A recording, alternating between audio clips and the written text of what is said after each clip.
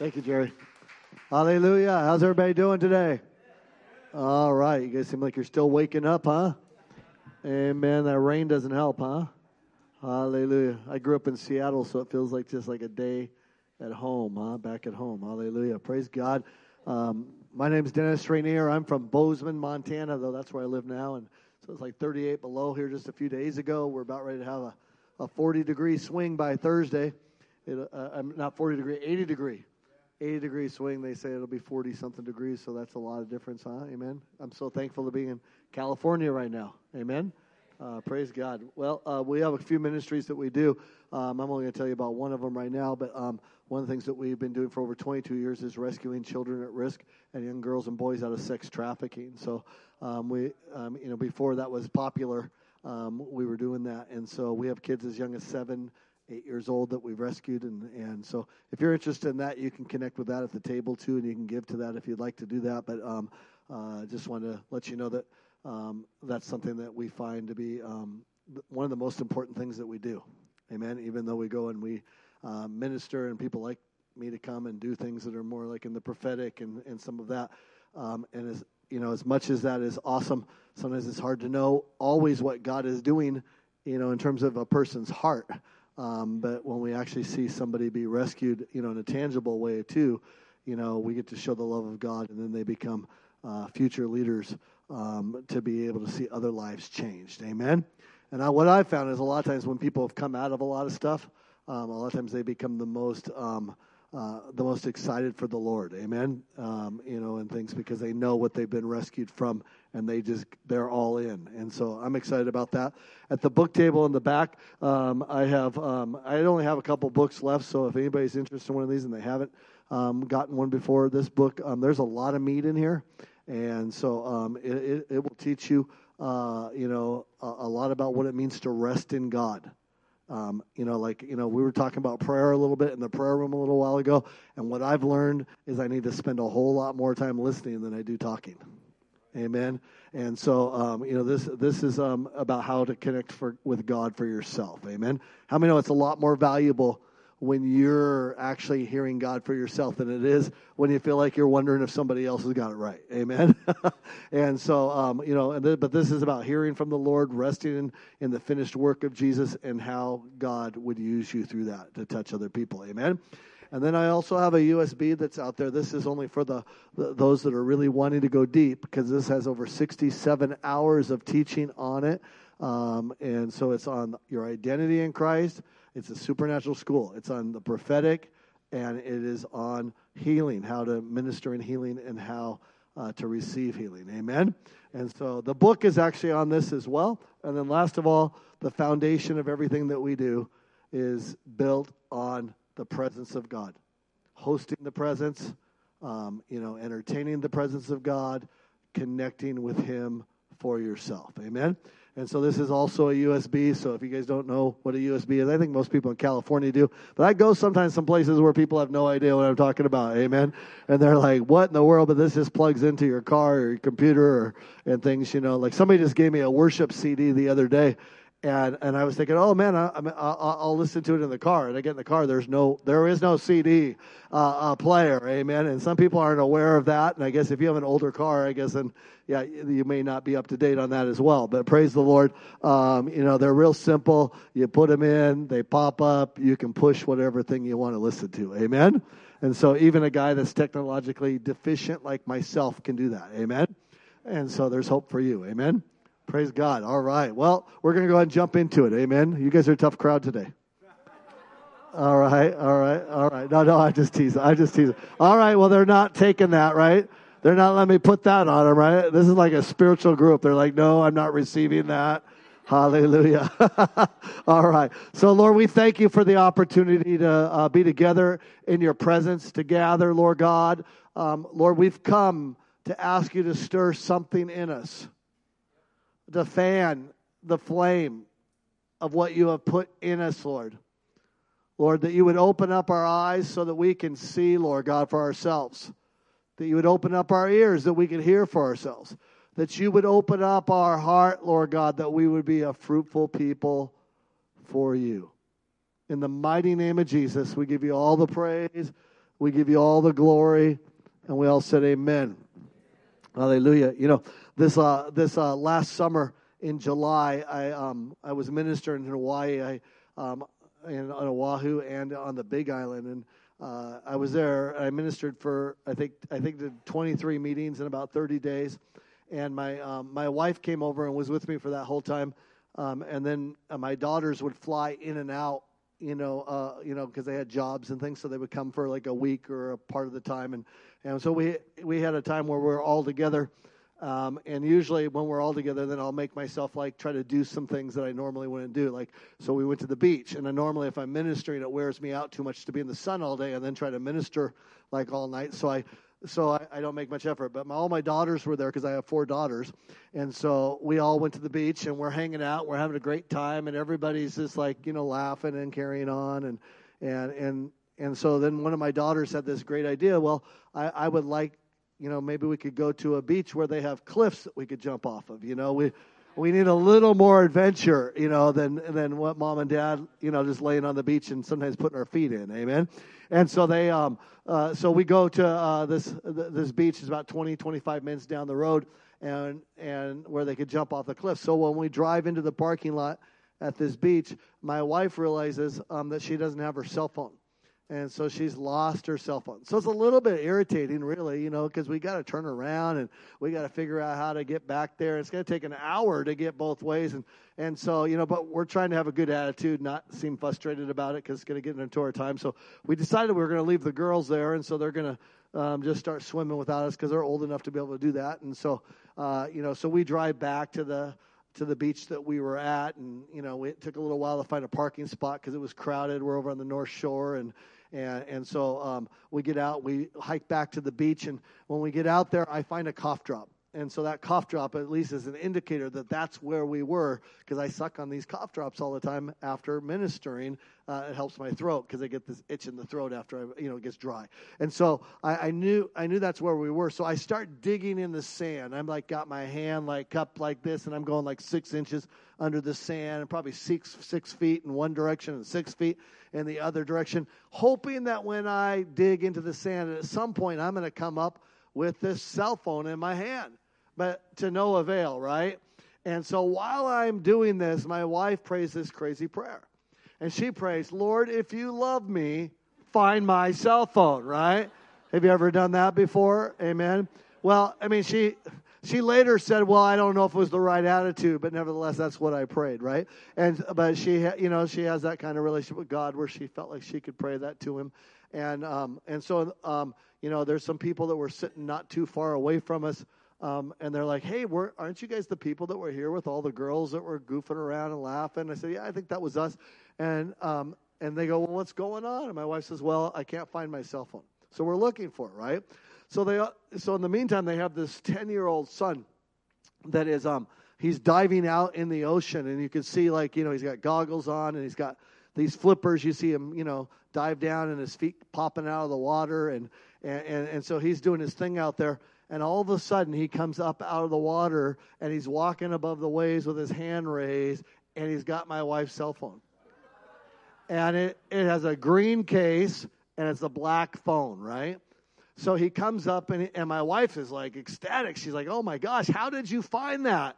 And she says, well, he begins to tell us the story. He says, well, when I dove to the bottom of the ocean, he said, I saw the word love written in cursive pink at the bottom of the ocean. So I reached out to grab that word love, and when I grabbed that word love, what I came up with was this phone. Amen? Hallelujah. One of the reasons why I tell that story is just because, it's fun. 2, it's also an indicator, God's not just wanting to be a part of our lives just where we're in a church or in a meeting. Amen? It's an interaction that is supposed to be happening all the time. Amen? And I would suggest that even sometimes, even if our attitudes aren't right, God actually wants to communicate with us, in every moment and every scenario. And that is more important to him than no communication at all. Amen? We went back, we were staying at an Airbnb there. And so we went back there, and I think God's got a sense of humor because, my wife plugs in her phone into the wall that's been under the ocean for approximately 1 hour, and it charges just fine. But then me, on the other hand, I have not had my phone under the ocean, and I go to plug it in, and mine gives me a message on my phone that says, there's water in the port, so you need to wait to charge your phone. Amen. So, that day I kind of wondered, does God love my wife more than me? I wasn't really sure, but but God does have a sense of humor. And, we had an opportunity to lead that family to the Lord on the beach. And, then we were over, on the Big Island as well. And we were doing some window shopping because my youngest daughter was at the YWAM, and she was at a youth camp there. And so we had a few days there in Kona before we had to go minister in Hilo. And we go into one of the shops that's there, and the manager, he seems like he's having a bad day. There's nobody there. And so we ask him what's going on. He said, yeah, I'm just having a hard time right now. And, we end up prophesying over this guy and having words of knowledge about his family and things. And we get to lead him to the Lord after we share this story about how God cares just about the cell phone. Amen. And that was a way that God, he opened up and wanted to know more about who this God is. Amen. So we got to lead him to the Lord right there in that store. Amen. Yeah, matter of fact, my daughter, though, she was at that YWAM camp, and I don't know why I'm telling you this, but anyway, the kids there were, they were running to the altar and throwing their razor blades out of the back of their phones. They were taking out their cases and taking the razor blades out and throwing it on the altar. These are kids that are like, they're not just your everyday kid that doesn't know necessarily about Jesus. This is like people that come from ministry families. Missionaries and pastors, and it breaks your heart on one hand. There's something, that's not happening in our homes that needs to be happening in our homes in terms of how we're living for God, and not just when we go somewhere. And yet on the other hand, there's also this awesome thing that God was ministering to these kids too. So he's setting them free as well. And so they're having an encounter with the Lord. Amen. And last night, part of my message, and maybe this is how it connects to that, but part of my message was really that, I believe that right now God is really looking for authenticity and a genuineness in terms of our faith. And I was, there's scripture that we were talking about in regards to some of that yesterday. But that requires it's a daily, it's not just, something where we're going through the motion, but we have to figure out how to make this a part of our home. Some people, it's just that their kids only see it when they go to the meeting.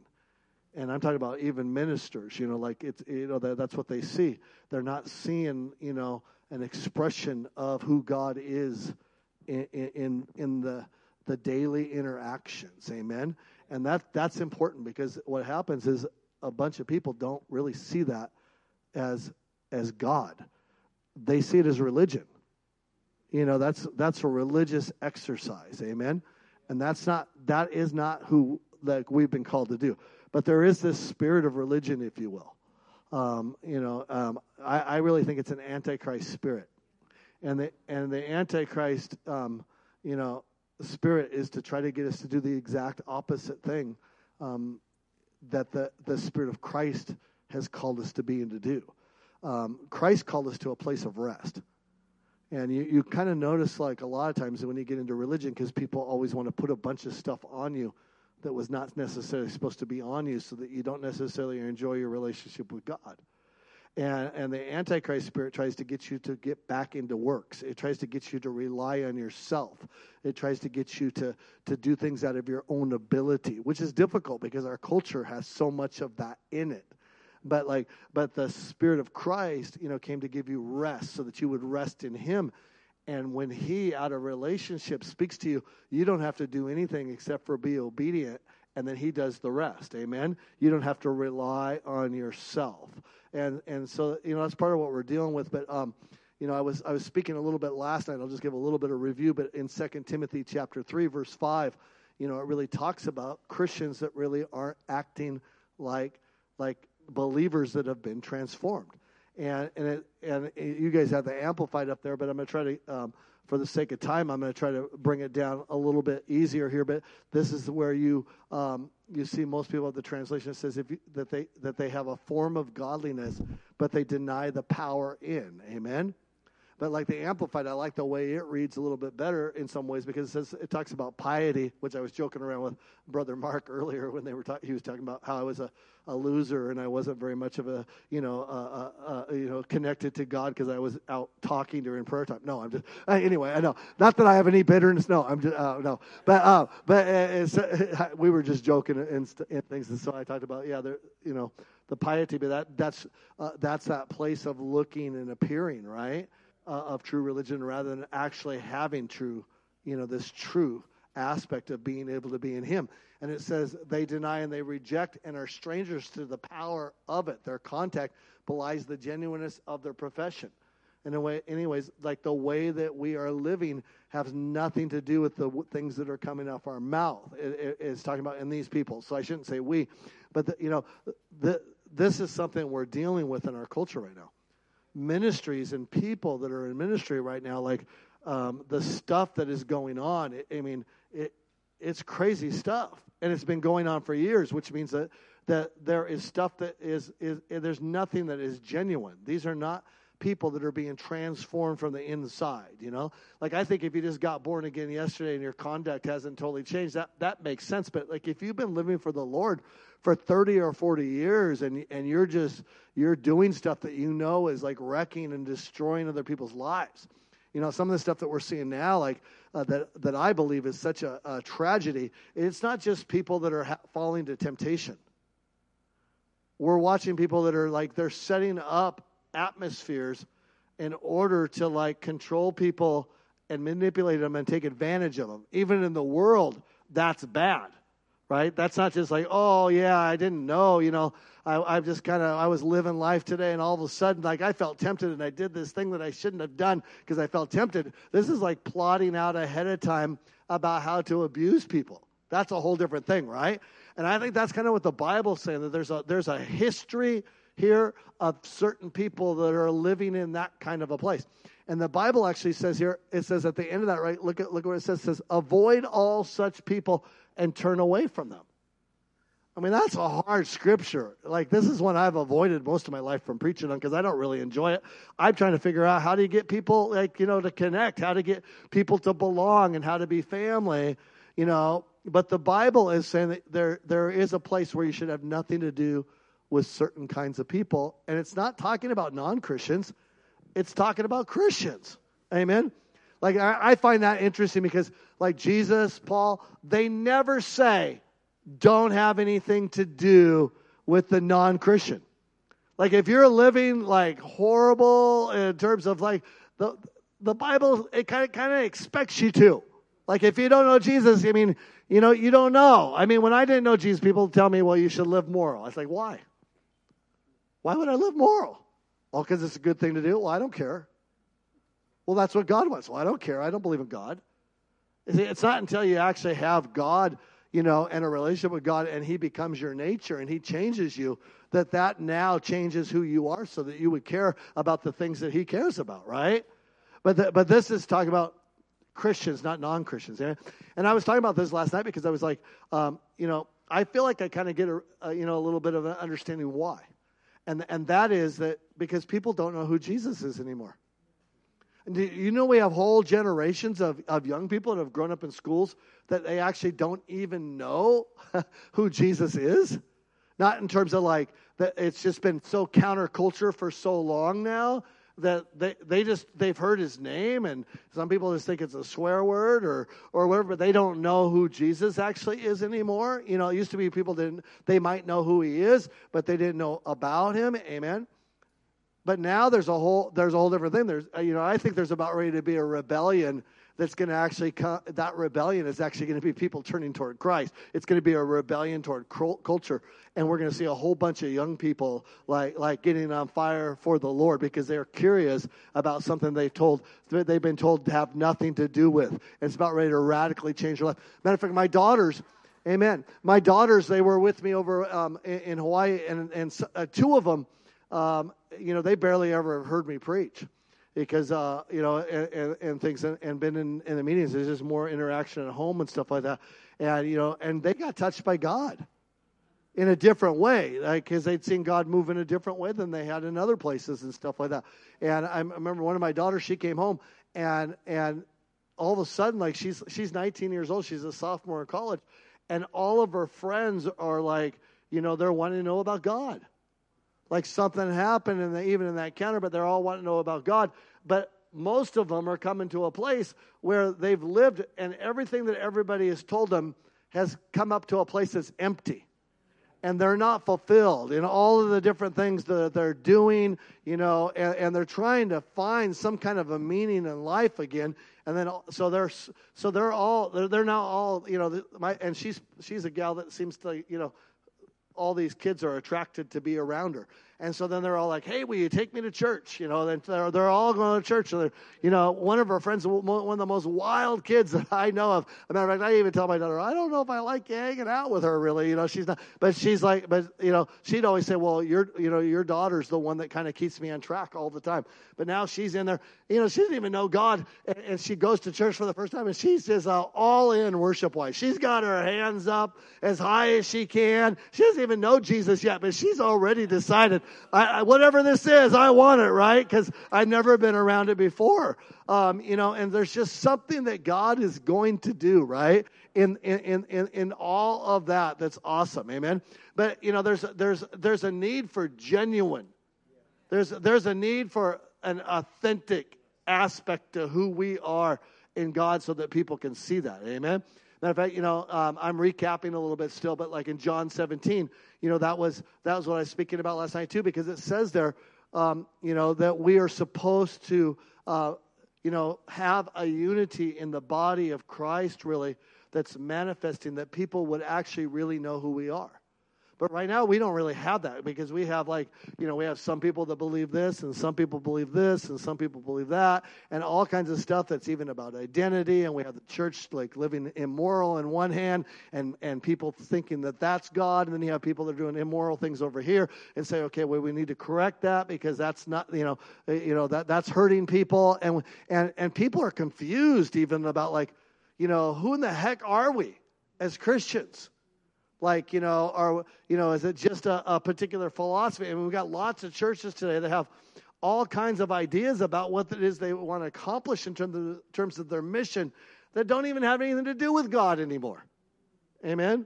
I mean, and there's a lot of messages, too, where people think it's all about success, And so then they got messages that are 5 steps to success. And then the next week they have another message. It's the seven steps to success, which kind of means the first 5 didn't really work, right? And so it becomes a little confusing, but we just get on this treadmill, so to speak, right?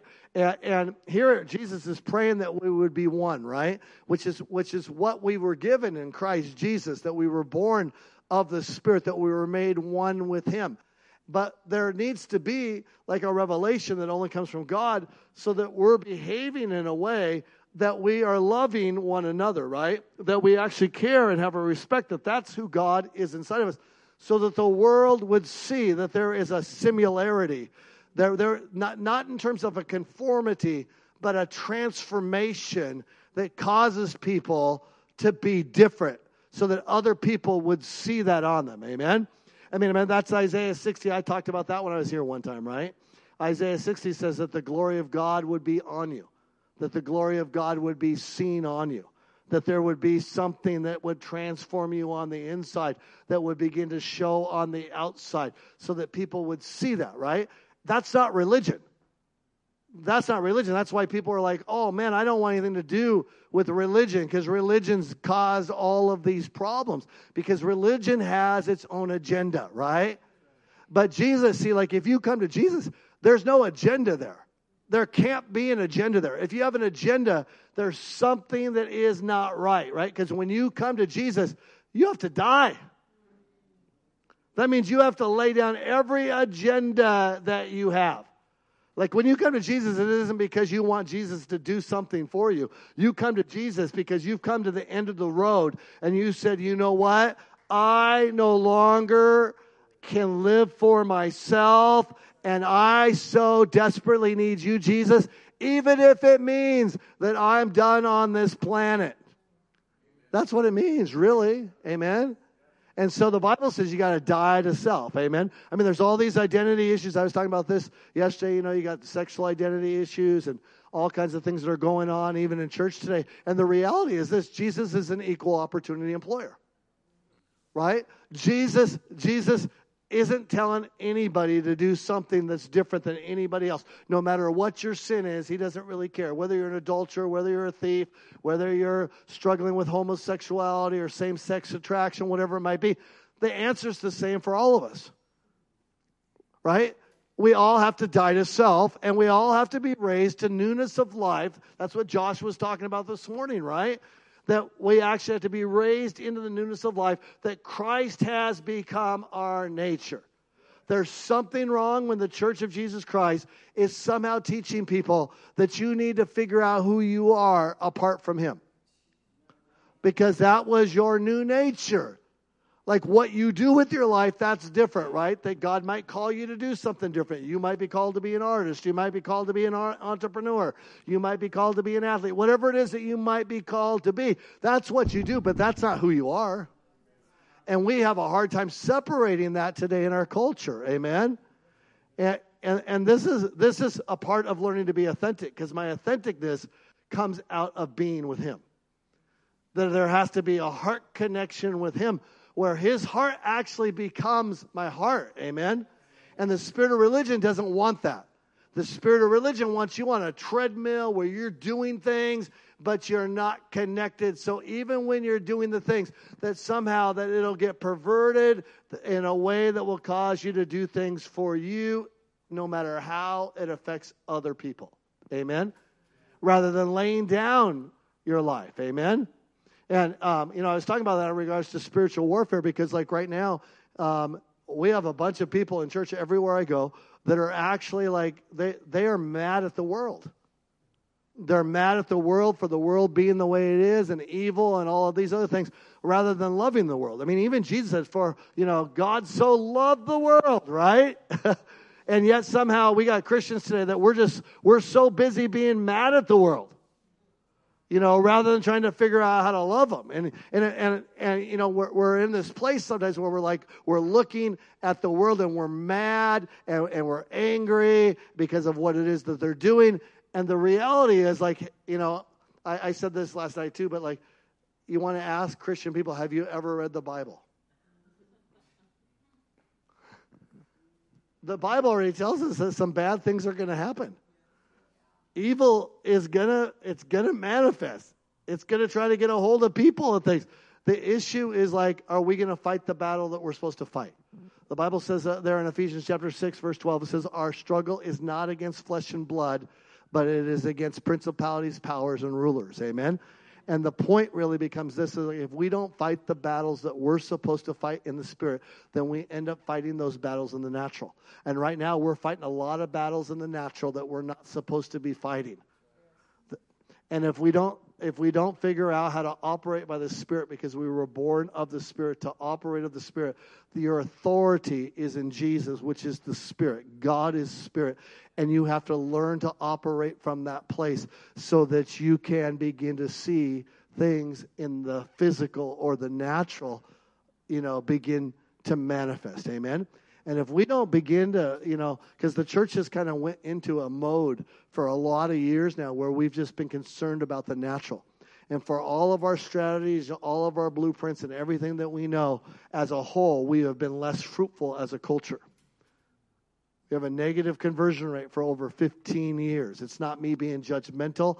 It's just a fact that we have to come to say, okay, obviously I'm not enough.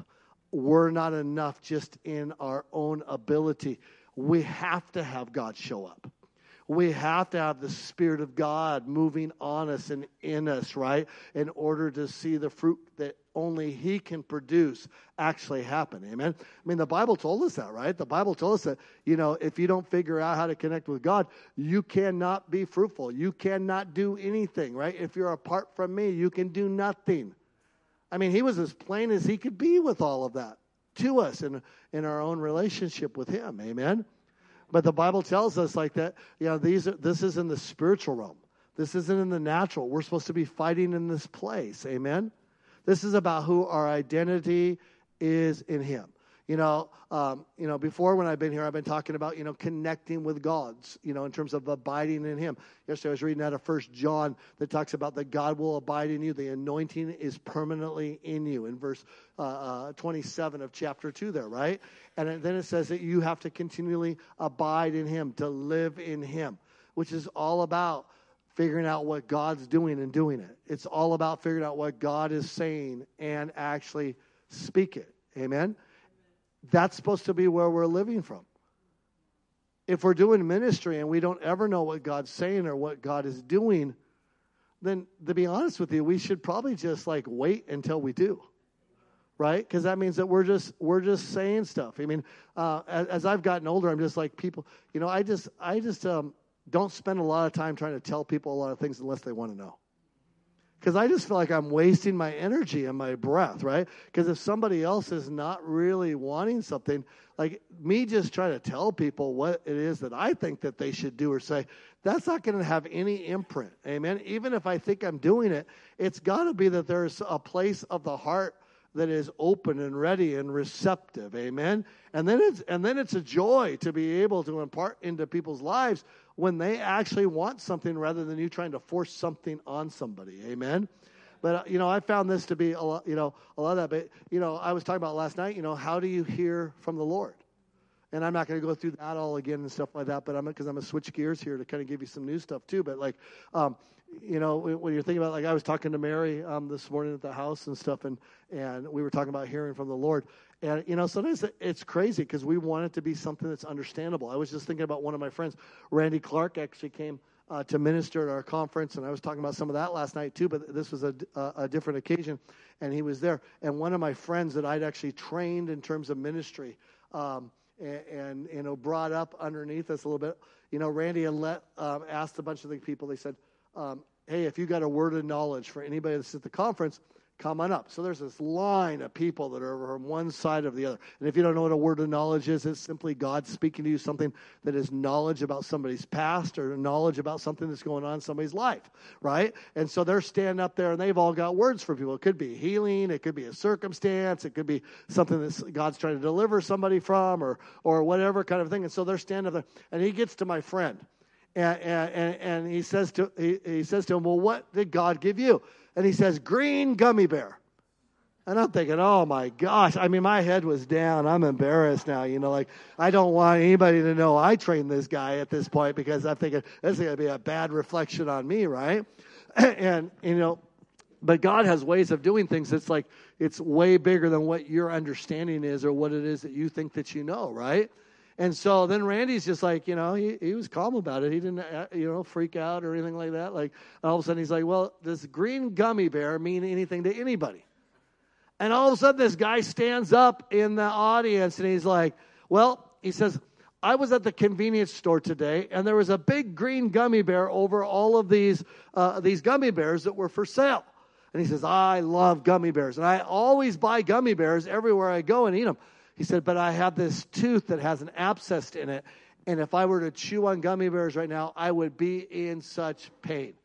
So Randy just has us pray for this guy, and this guy gets healed.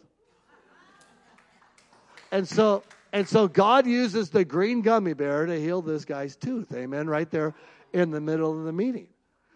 Sometimes, what we want to do is we want to figure it out. We want to figure out what God is saying. I was talking about lightning yesterday and how God would use lightning to speak to me. And sometimes the way that God speaks to us doesn't always make sense. But what's supposed to happen is that we have so much relationship with God that we begin to know that it's him even if it makes no sense to us. And then we trust even what we don't know. And then God does something with what we don't know. And in church, we were talking about that to some degree. A lot of people are just afraid. They're just afraid that somehow they're going to fail. Let me just tell you right off the bat, you will fail. Sometime in your life, you will fail. You will get it wrong. It's an awesome opportunity for God to use that too. Mary kind of was asking me some of that, and I remember you guys prayed for this, by the way, right? You wanted a little bit of like more equipping aspect. I'm trying to, tell you some ways that some of that kind of works sometimes, but like, sometimes I've had people say, well, that wasn't God, or that I didn't feel like that was God, or that didn't mean anything to me. And sometimes people come back later and go, oh, I was wrong. I forgot about this, or I forgot about that. But if somebody thinks it's wrong, like, it's not my job to try to prove that I'm right. I mean, I'm fallible. I'm just a man. I mean, God's the only one that's infallible and perfect, right? But I'm trying to do the best I can, and that's what you're supposed to be doing too. To figure out what God's saying and actually try to articulate the best that you can, and the best of what you know. But that's what Hebrews chapter 5 is all about. Verse 14. The Bible says it's by reason of use and by practice. The problem is we don't like to practice. And the longer that we actually are in the Lord, the harder it gets. Because the more that we feel like we're a leader or we're supposed to have it right, the less likely it is. I've trained, I not trained necessarily, but I've had people that actually came, because when I train them, I don't train people to do that. But I've had people come and do ministry with me, and then they're like, I'm not wrong, even if somebody tells them they're wrong. It's like, and they're willing to have a fight over it. Well, I'm never wrong. When God tells me something, I know that I'm right. Well, even if you know that you're right, you can practice a little bit of humility and be like, say, well, maybe I'm wrong. And if I'm wrong, or if it doesn't make sense, put it on the shelf for a little while and just, wait until it does make sense. I mean, because I've had those kind of moments too. I had a guy one time, I prophesied something over him about what it was that he was going to do with his life. I didn't remember any of it. 3 years later, this guy sends me an email out of nowhere. And he goes, when you prophesied over me, he said, I thought you were crazy. I thought you were nuts. You were out to lunch. I just thought you were some crazy guy. He said, nothing you said made any sense to me. And then he writes, and now I'm doing every single thing that you said I would be doing. Because sometimes God speaks things that doesn't make any sense. When I speak over people, it doesn't make any sense to me sometimes. It doesn't connect with me. It connects with the person sometimes, but it doesn't make any sense to me. You have to be willing to say things like green gummy bear. Because it's in saying the green gummy bear that God shows up and God does something, even though it sounds silly, even though sometimes it may not seem like it makes any sense to you, that you could not figure out how that connects with anything that God could actually do through that. Because it's just about the relationship and learning to trust the relationship. And I actually feel like it can be a good example to get it wrong sometimes. Because I feel like that people can learn from that. And I feel like that not only do they learn from it, but it also gives people permission to feel like, you know what, maybe God could use me. Because I think that a lot of times when we're sitting in an audience and we're listening to somebody speak, from the front, it's really easy to get into a place where you could think, well, the guy up front always seems like he gets it right, or he's performing, or, he just, and so there's a image of perfection sometimes. And then as people that are trying to figure out I wonder if God could use me if they haven't been used by God before. Oh, well, I don't think I would get it right all the time, or I don't think I would be as good or as perfect, because it's all based on an image that's up front.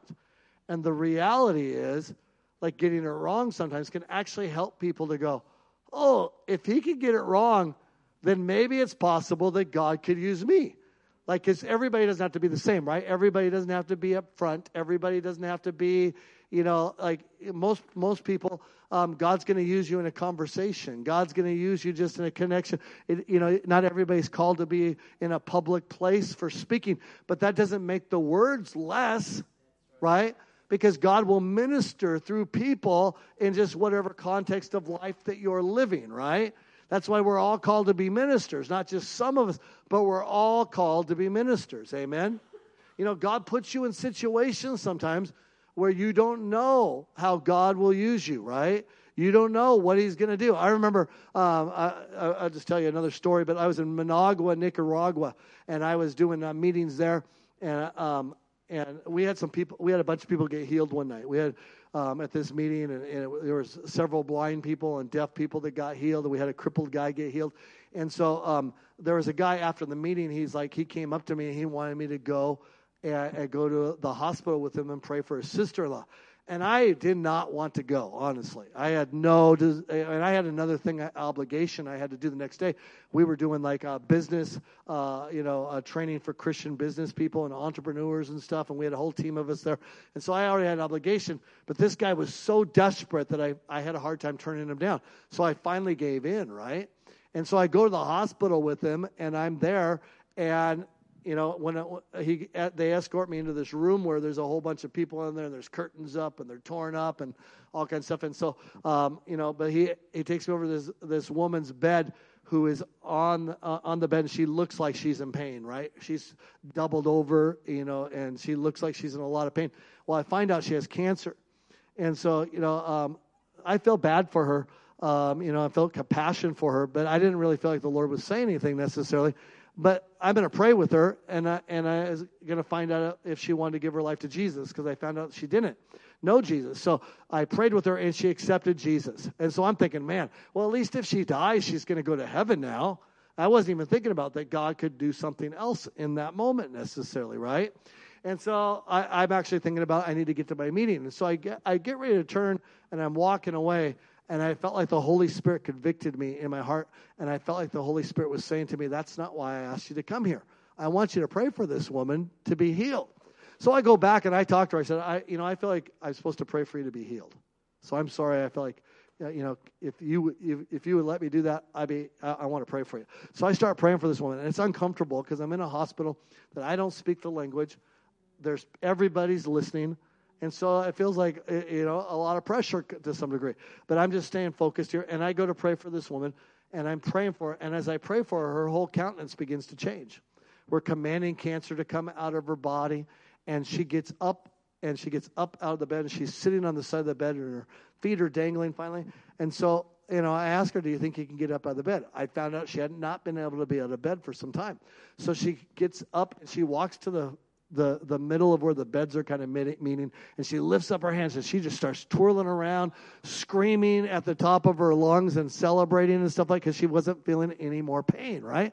So the doctors and the nurses, they come into the room, and so they're trying to figure out what all the commotion's about, and I'm trying to figure out how to get out of there. No, I really am. I'm not even enjoying it, right?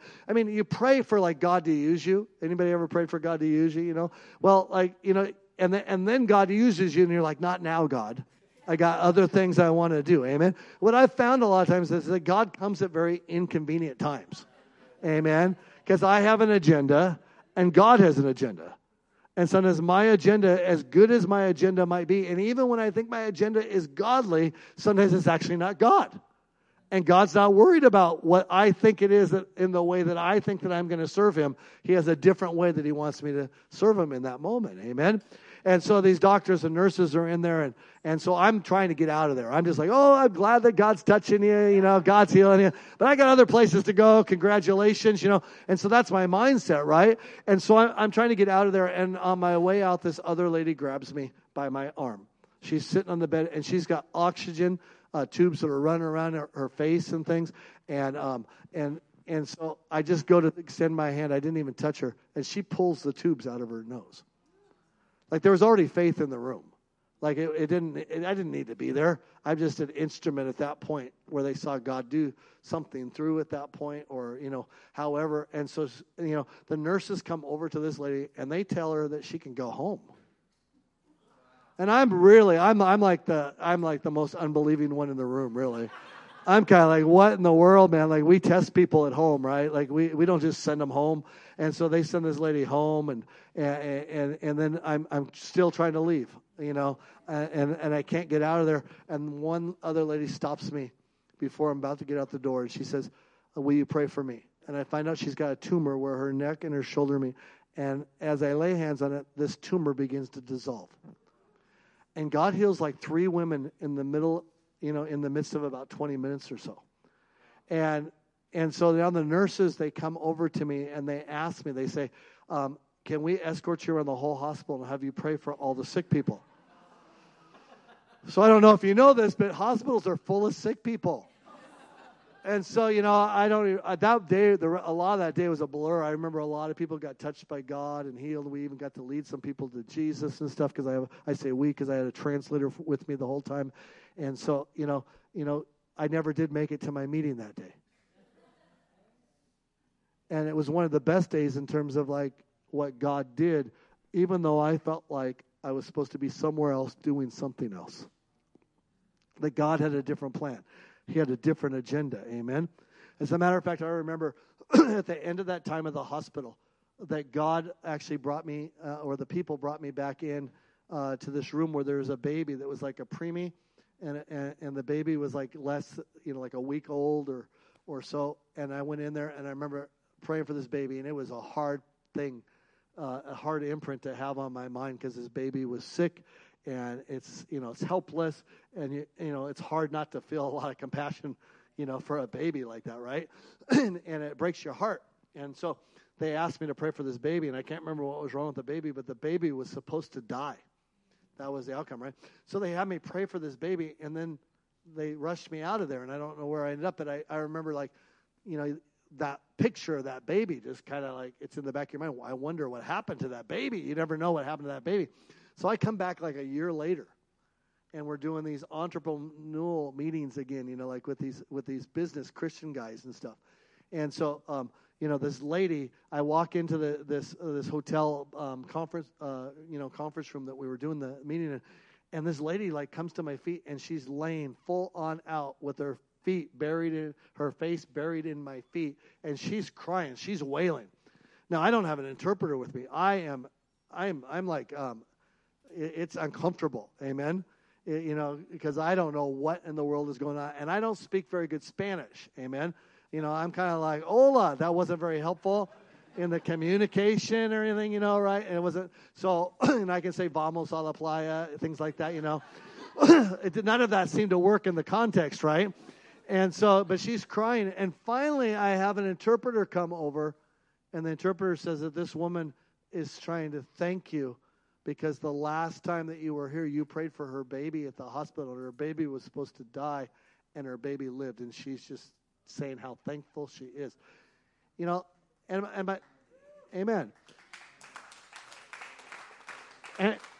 And the point really isn't necessarily like even that God healed the baby, even though that's awesome that God healed the baby. But how many times does God actually do things through people that they actually don't know? There are times that you prayed for people, but you give up praying for people because you don't necessarily always see the results.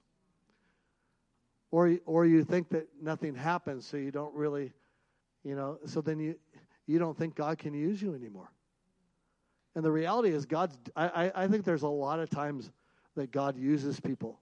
I've been back to so many places where I had no idea that God had healed somebody, and they told me that they got healed. Amen? But it has nothing to do with what God is doing in you. Because oftentimes, we get to see sometimes a miracle here or there, which is really the lesser of what happens. But then God continues to work and do things in and through people, and we miss it and we don't see it. Amen? And the reality is sometimes the disappointments and the things that we feel like don't happen, they tend to be the thing that, overtakes our minds. But I knew a guy, like, he had to pray for 100 people that had deaf ears, and he said over and over again, he said, I prayed for like, 10 people, none of them got healed. I prayed for 20 people, none of them got healed. I prayed for 30 people, none of them got healed. Finally, he's going on all the way to 100 people, and he finally got to see one person get healed of deaf ears. Because some of it is about us learning, because we get excited and hyped up and be like, oh, I'm praying for that deaf ear or whatever and stuff. And then we fail. Because maybe God wasn't actually like the one that was saying, I'm healing the deaf ear. It was just you were excited to want to do it. And you're excited to want, but it's like learning how do I get myself in a place of hearing, right? Last night I was talking about a little bit like, when I pray for people for healing, if I don't hear from the Lord, then I pray out of compassion and I try to tell people.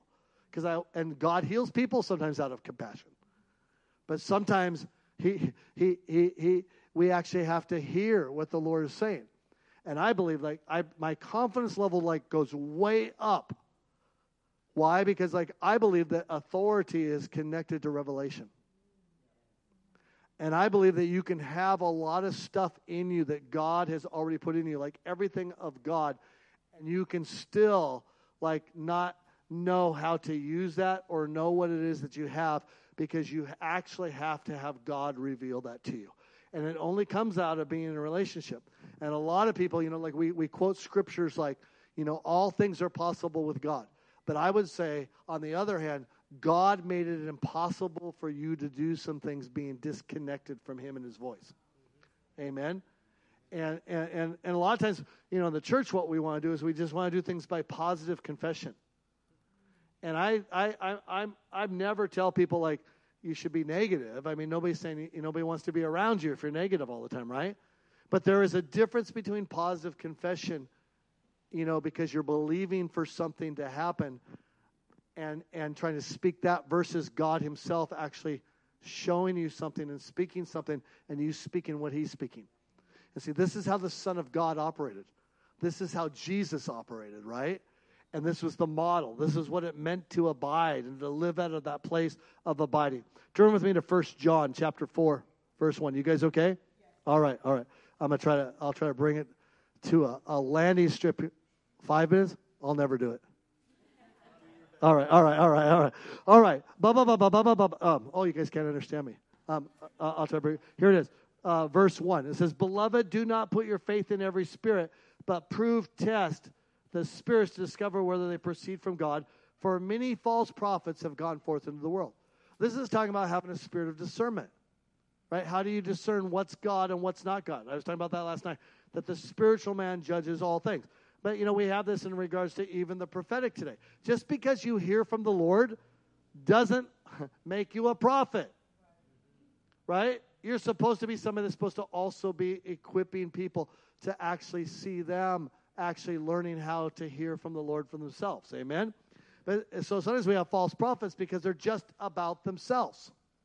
They're just about their own thing, because there are people today, they're just running around saying, well, I had that word on this day. Well, who cares? I mean, why do you have to tell everybody? Why don't you let somebody else say it about you?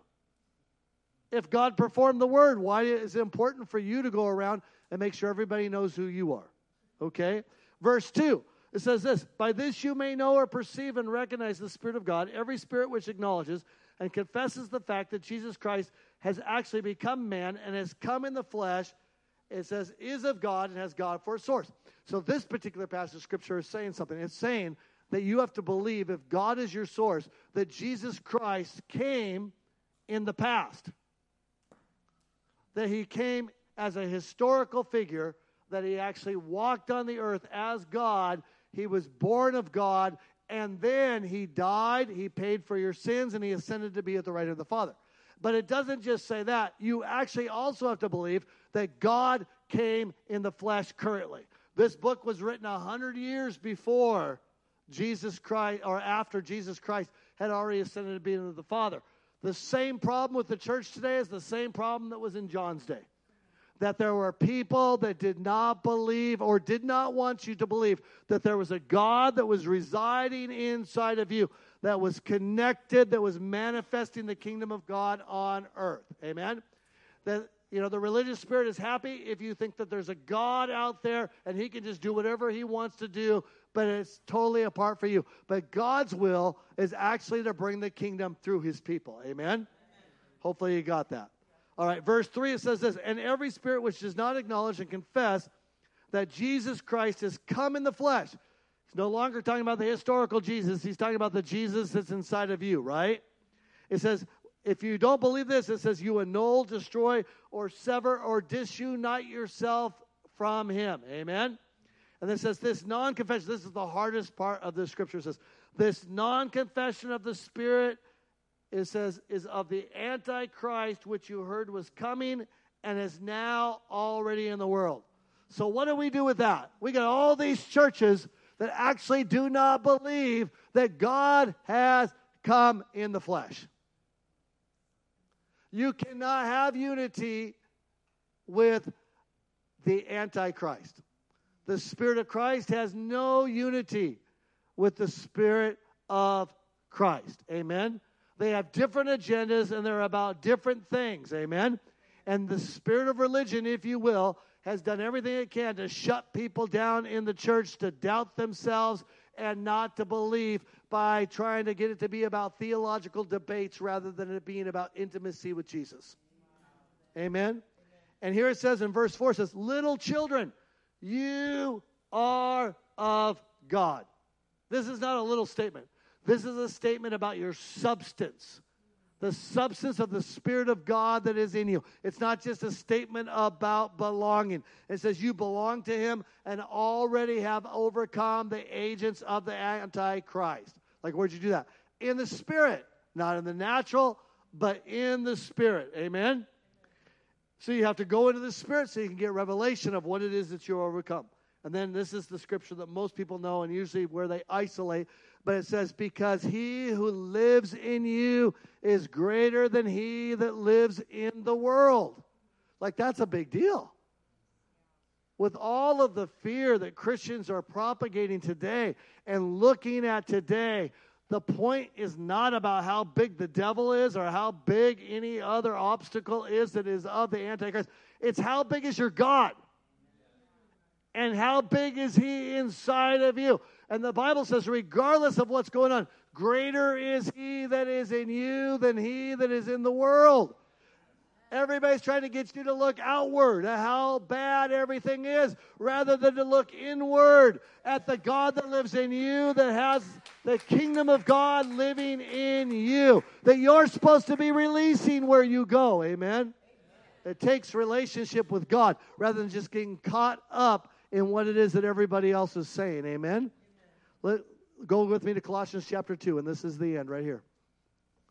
Verse 9. It says, for in him the whole fullness of deity, the Godhead, continues to dwell in bodily form, giving complete expression of the divine nature. Amen? Like this says, for in him. Who's that? Jesus. For in him the whole fullness of deity, talking about the divine, the supernatural of God, the Godhead continues to dwell in bodily form. Jesus is not still in bodily form. It's talking about the body. He's talking about you and I. I heard people praying about the body this morning in bodily form, giving complete expression of the divine nature, right? Like, go to verse 10. No, that's not it. Colossians chapter 2, verse 10. All right, I'll read it here. It says, and you are in him.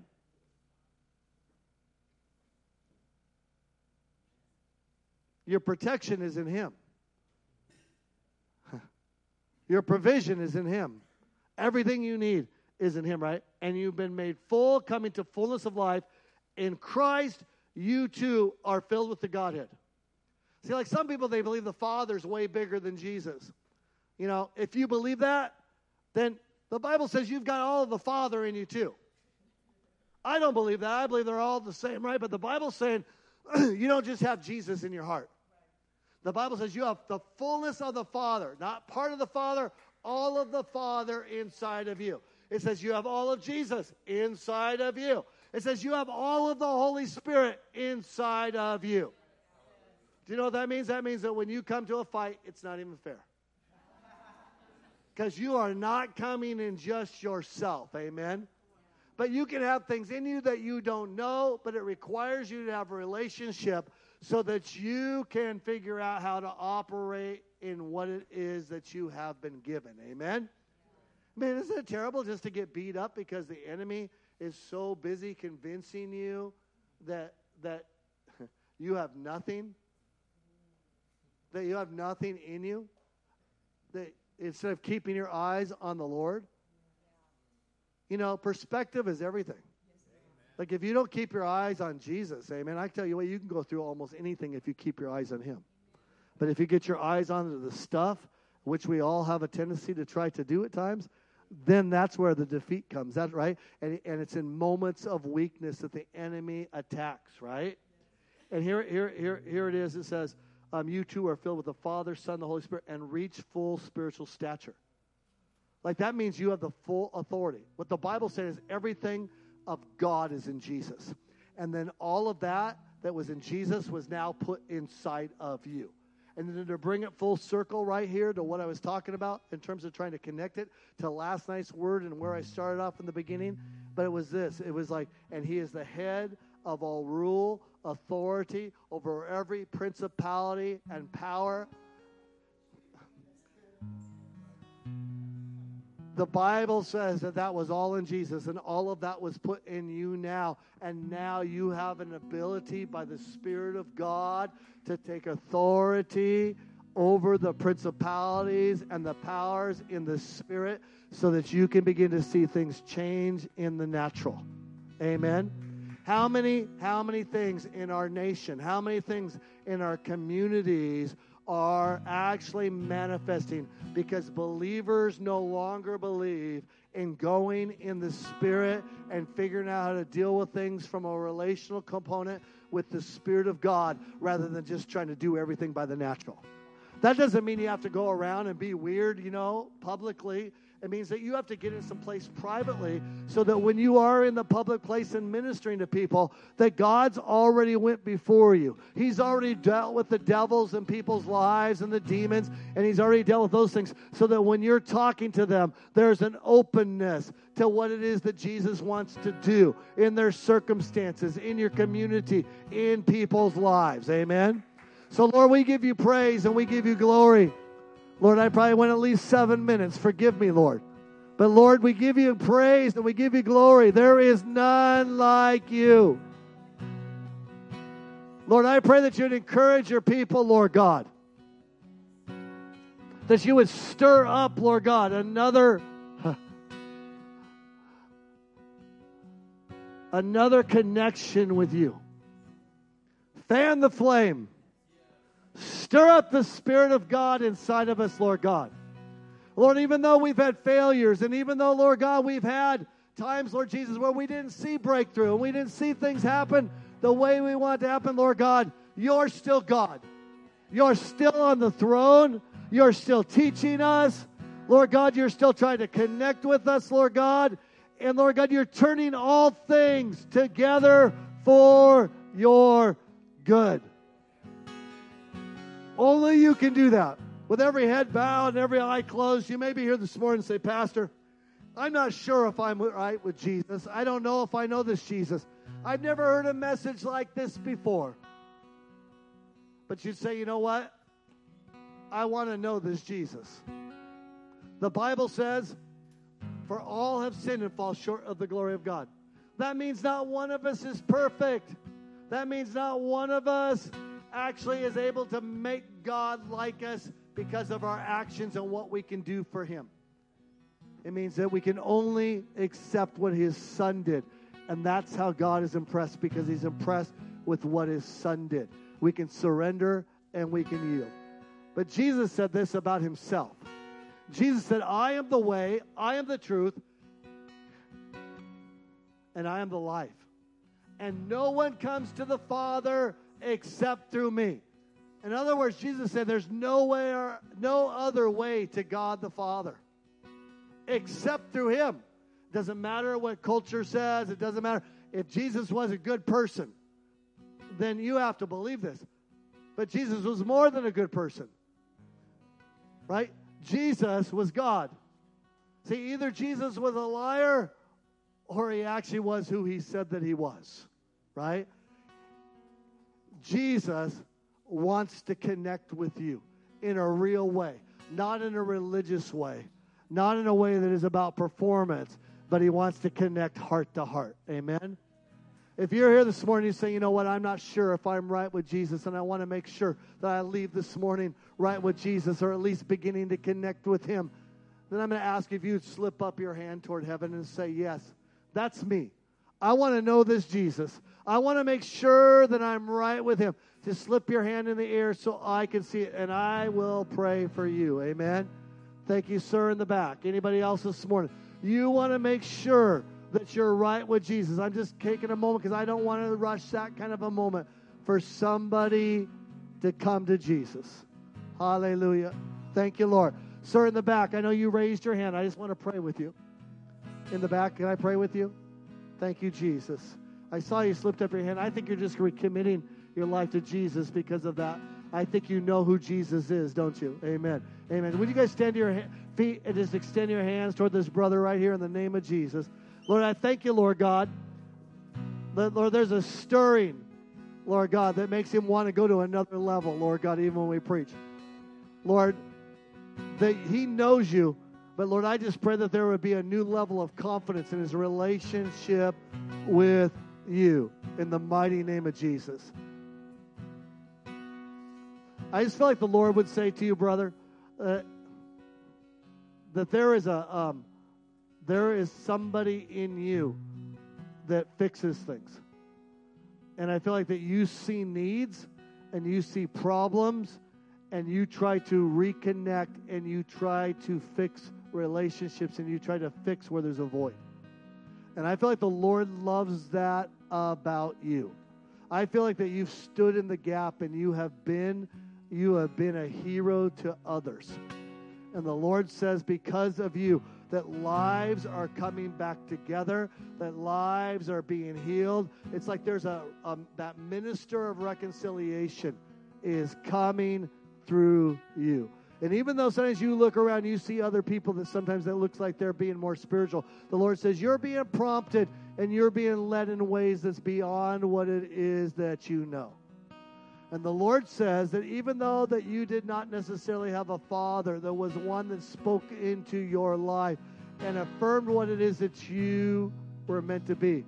The Lord says there is a father's heart inside of you, and you will be a father to many. I just see like an expansion. I just see people all over coming into your life and you being a father to them. Children, young people, in the name of Jesus. Mighty God. Mighty God, we give you praise, we give you glory. You will never return to the things of old, says the Lord. Mighty God, the things I delivered you from will never be the things that you will return from. In the name of Jesus. And get ready, because God's about ready to do some things with family and extended family. There's been people that set up sides. And setting up those sides, some have stood on one side and some have stood on the other side. And they have said, we're not that and we're not this. But the Lord says that I will bring those people together. The Lord says, you wait. Don't try to make it happen. But you wait and you watch what it is that I will do. And I will bring family back together in Jesus' name. Mighty God, mighty God. Lord, we give you praise. We give you glory. There's none like you, Lord. There's none like you, Lord. We give you praise. Just lift your hands all over this place in the name of Jesus. Lord, we give you all the glory. We give you all the praise. Thank you, Lord. I just feel like that there is going to be a mighty harvest that is going to follow you. And the Lord says he has done something in you that took you out of that place of just going through the motions to absolutely on fire for him. And I just feel like that there's like a magnet, there's a Piper kind of anointing that is in you where people want to follow. There's a creativity that is in you. There is like no religious thing that is in you, says the Lord. And I just feel like get ready because the Lord says that leader of leader kind of things that is on you, says the Lord, is going to begin to open up the hearts. I see you leading your own stuff. I see like getting people together and sharing God, even like just some guys sitting in a room doing that. Like it's almost like a Bible study. But I feel like God says it's going to explode. As a matter of fact, the ministry that has gone before you is nothing compared to the ministry that's going to be done in you.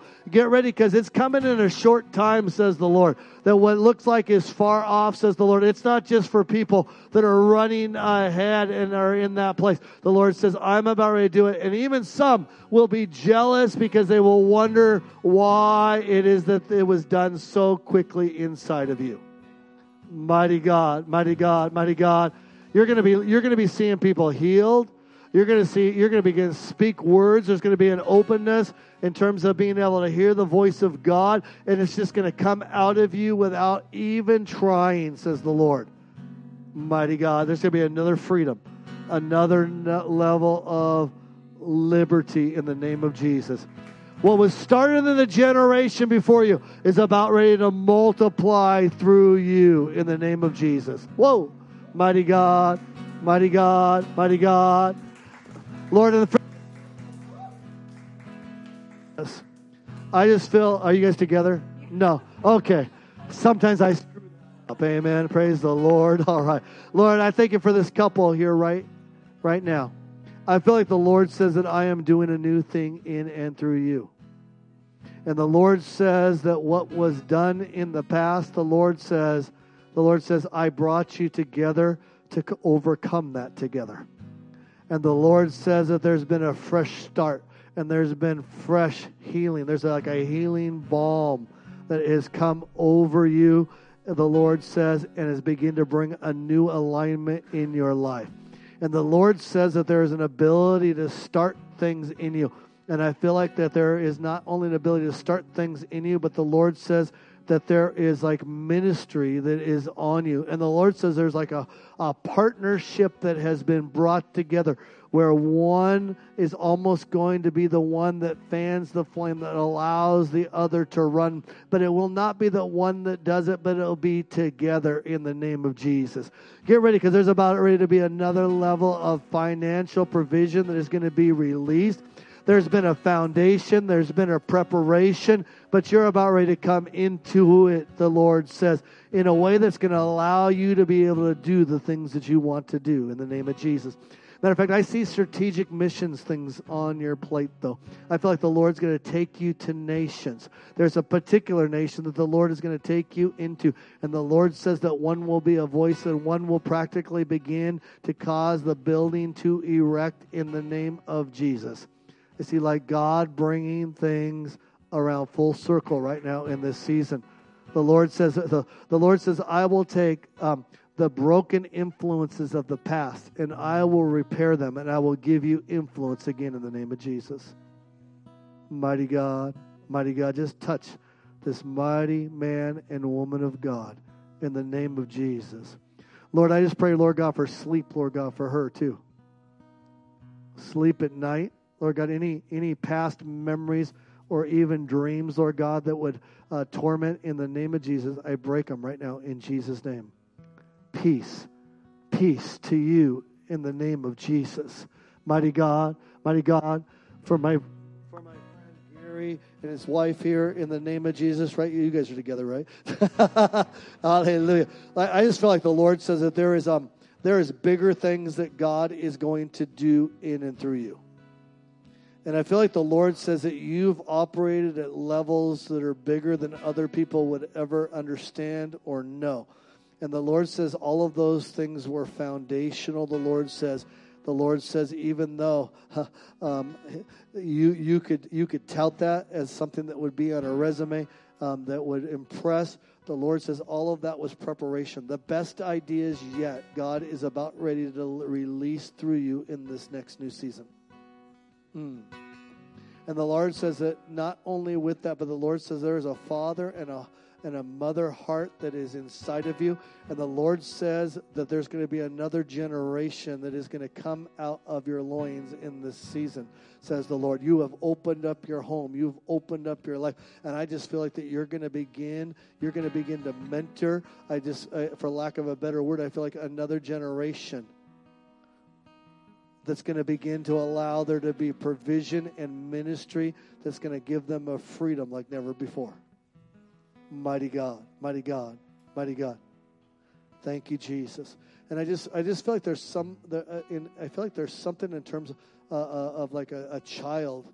They're not a child anymore, but they're an adult. And I just feel like that you've been praying for one of them in particular that feels like they're kind of off on their own. They don't want anything to necessarily do with following the things of God. And God says he's heard that prayer. And God says that I am going to begin to change their heart. Get ready because there's about ready to be like not only phone calls but conversations that would not just be about like, hey, how you doing anymore. It's going to be about wanting to know about God. It's going to be wanting to know about the things that you've wanted to share before, but there hasn't been an open door. In the mighty name of Jesus, Lord, take that burden off of this mighty woman of God right here in the name of Jesus. The Lord says it's not failure, even though you felt like that somehow there's something that you should be able to do about it. He's heard your prayers. Mighty God, we give you praise and we give you glory. There's none like you, Jesus. There's none like you, Jesus. Get ready. There's going to be a multiplication of everything in this next season. Mighty God, mighty God, mighty God. Lord God Almighty, Lord, for my brother right here, Lord God, Mark, in the name of Jesus. The Lord says it's been like all hell has broken out against you. But the Lord says that the delay and the obstacles and the opposition, that they are coming to an end. Mighty name of Jesus. I feel like the enemy has tried to torment you even mentally during this season. And it's like you stepped into something, and when you stepped into it, it was like all of hell broke out against it in the name of Jesus. Mighty God, mighty God. I just feel like that like you're carrying the load. I feel like you're carrying the load, and I feel like there's a burden that has been on you, and I feel like there's even I don't know what the status is in terms of your relationship and your wife and different things, but I feel like there's something that's going on with her. There's an attack on her and her body and her health. And so right now, Lord God, I just declare her healed, Lord God. I pray right now, Lord God, that you would touch her by your stripes, Lord God. Heal her. By your stripes, she is made whole. And I feel like that this has been a dominating thing that's been in your life and home, it's been taking up all of the energy and all of the time. And there's been like a holy frustration because you care. You want to see the breakthrough, but there's other things that God has called you to, and the enemy has been trying to slow you down. So, mighty God, we just breathe. We just breathe hope. Lord God, we just speak encouragement, Lord God. We just speak, Lord God, to this mighty man of God and to his wife and to his home to rise up in the mighty name of Jesus, Lord God. Go before them, Lord God. There's assignments that you are meant to go on, places that you're supposed to go, but you haven't been able to go. Right now, in the name of Jesus, Lord God Almighty, Lord God, we command the door to open in Jesus' name. Mighty God, worthy is your name. Worthy is your name. I'll just speak over one or two more people, and then I'll open it up, and I'll just minister. That way, if people do have to go, they can go. Are you guys okay? Hallelujah. Thank you, Jesus. Worthy is your name. Lift your hands one more time for me. Would you do that? Just pray to the Lord. Thank you, Lord. Thank you, Lord. Worthy is your name. Worthy is your name. Worthy is your name, oh God. I love you, Lord. Lord, I just pray for this woman. I know she's got this walker. It's not even a word of knowledge, Lord Jesus, but I pray for her body. I pray for her blood. In the name of Jesus. Every cell right now, Lord God, I command it to be made whole. Strength come back in her body, in her legs, in her neurological system, in the mighty name of Jesus. By your stripes, she is healed. By your stripes, she is made whole. Break off the discouragement, Lord God. Break off the depression in the name of Jesus. The Lord says that depression is not your own. The Lord says it was in a weak moment that the enemy tried to attack. Lord, I pray for all the side effects that came from treatment in the name of Jesus, Lord God, to be broken. Mighty God, any pain that's even in these legs right now, Lord God, come out in Jesus' name. be made whole. Mighty God, you've done it before. Do it again. Show your love to this mighty woman of God. Show your love to her. The Lord says that you are mighty. You are a mighty woman of God. You have been faithful.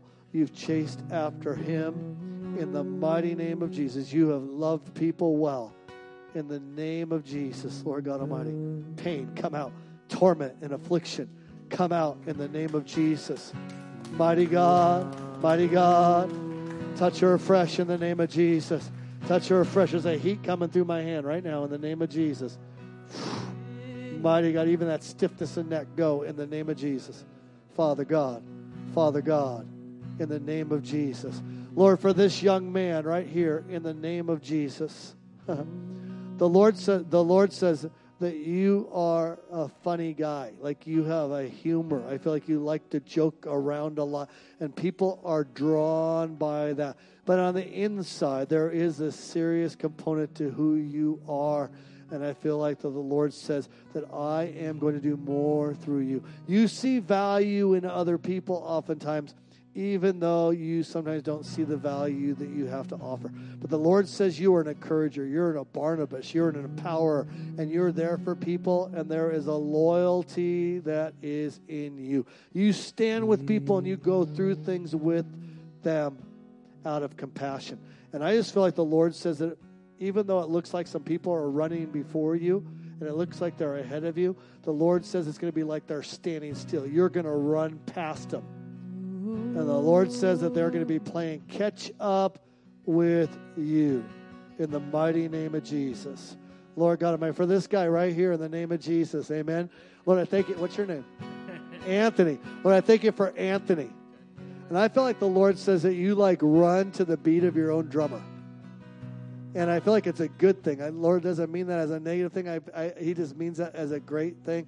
That like you kind of go against the grain. Everybody else is just going one way, but you're going the other way. And it's not out of rebellion. It's just that you see a different way. And you're not just doing things to go along and to get along. And I feel like the Lord says, I'm going to send you into places and that other people would not be able to go, because there's a strength and there is a warrior that is inside of you, and that you will not back down, and that you are not afraid. And I feel like there's a whole bunch of people that are in places that the religious people would not go, that you're going to go into, and you're going to drag them out in the name of Jesus. You're going to drag people out because there's something in you that really cares deeply for people that are stuck in places, and there's a compassion that is in you, and you are going to pull them out in Jesus' name. Mighty God. Mighty God. I feel like there's something in terms of relationship that did not work out the way that you wanted it to. And I feel like it was kind of hurtful, but I feel like the Lord says that I have something better. The Lord says, take your hands off of all of that, let that go, and watch what it is that I will do. I'm going to bring something way better, something way more fulfilling in the name of Jesus. Thank you, Lord. I hope that makes some sense to you, my friend.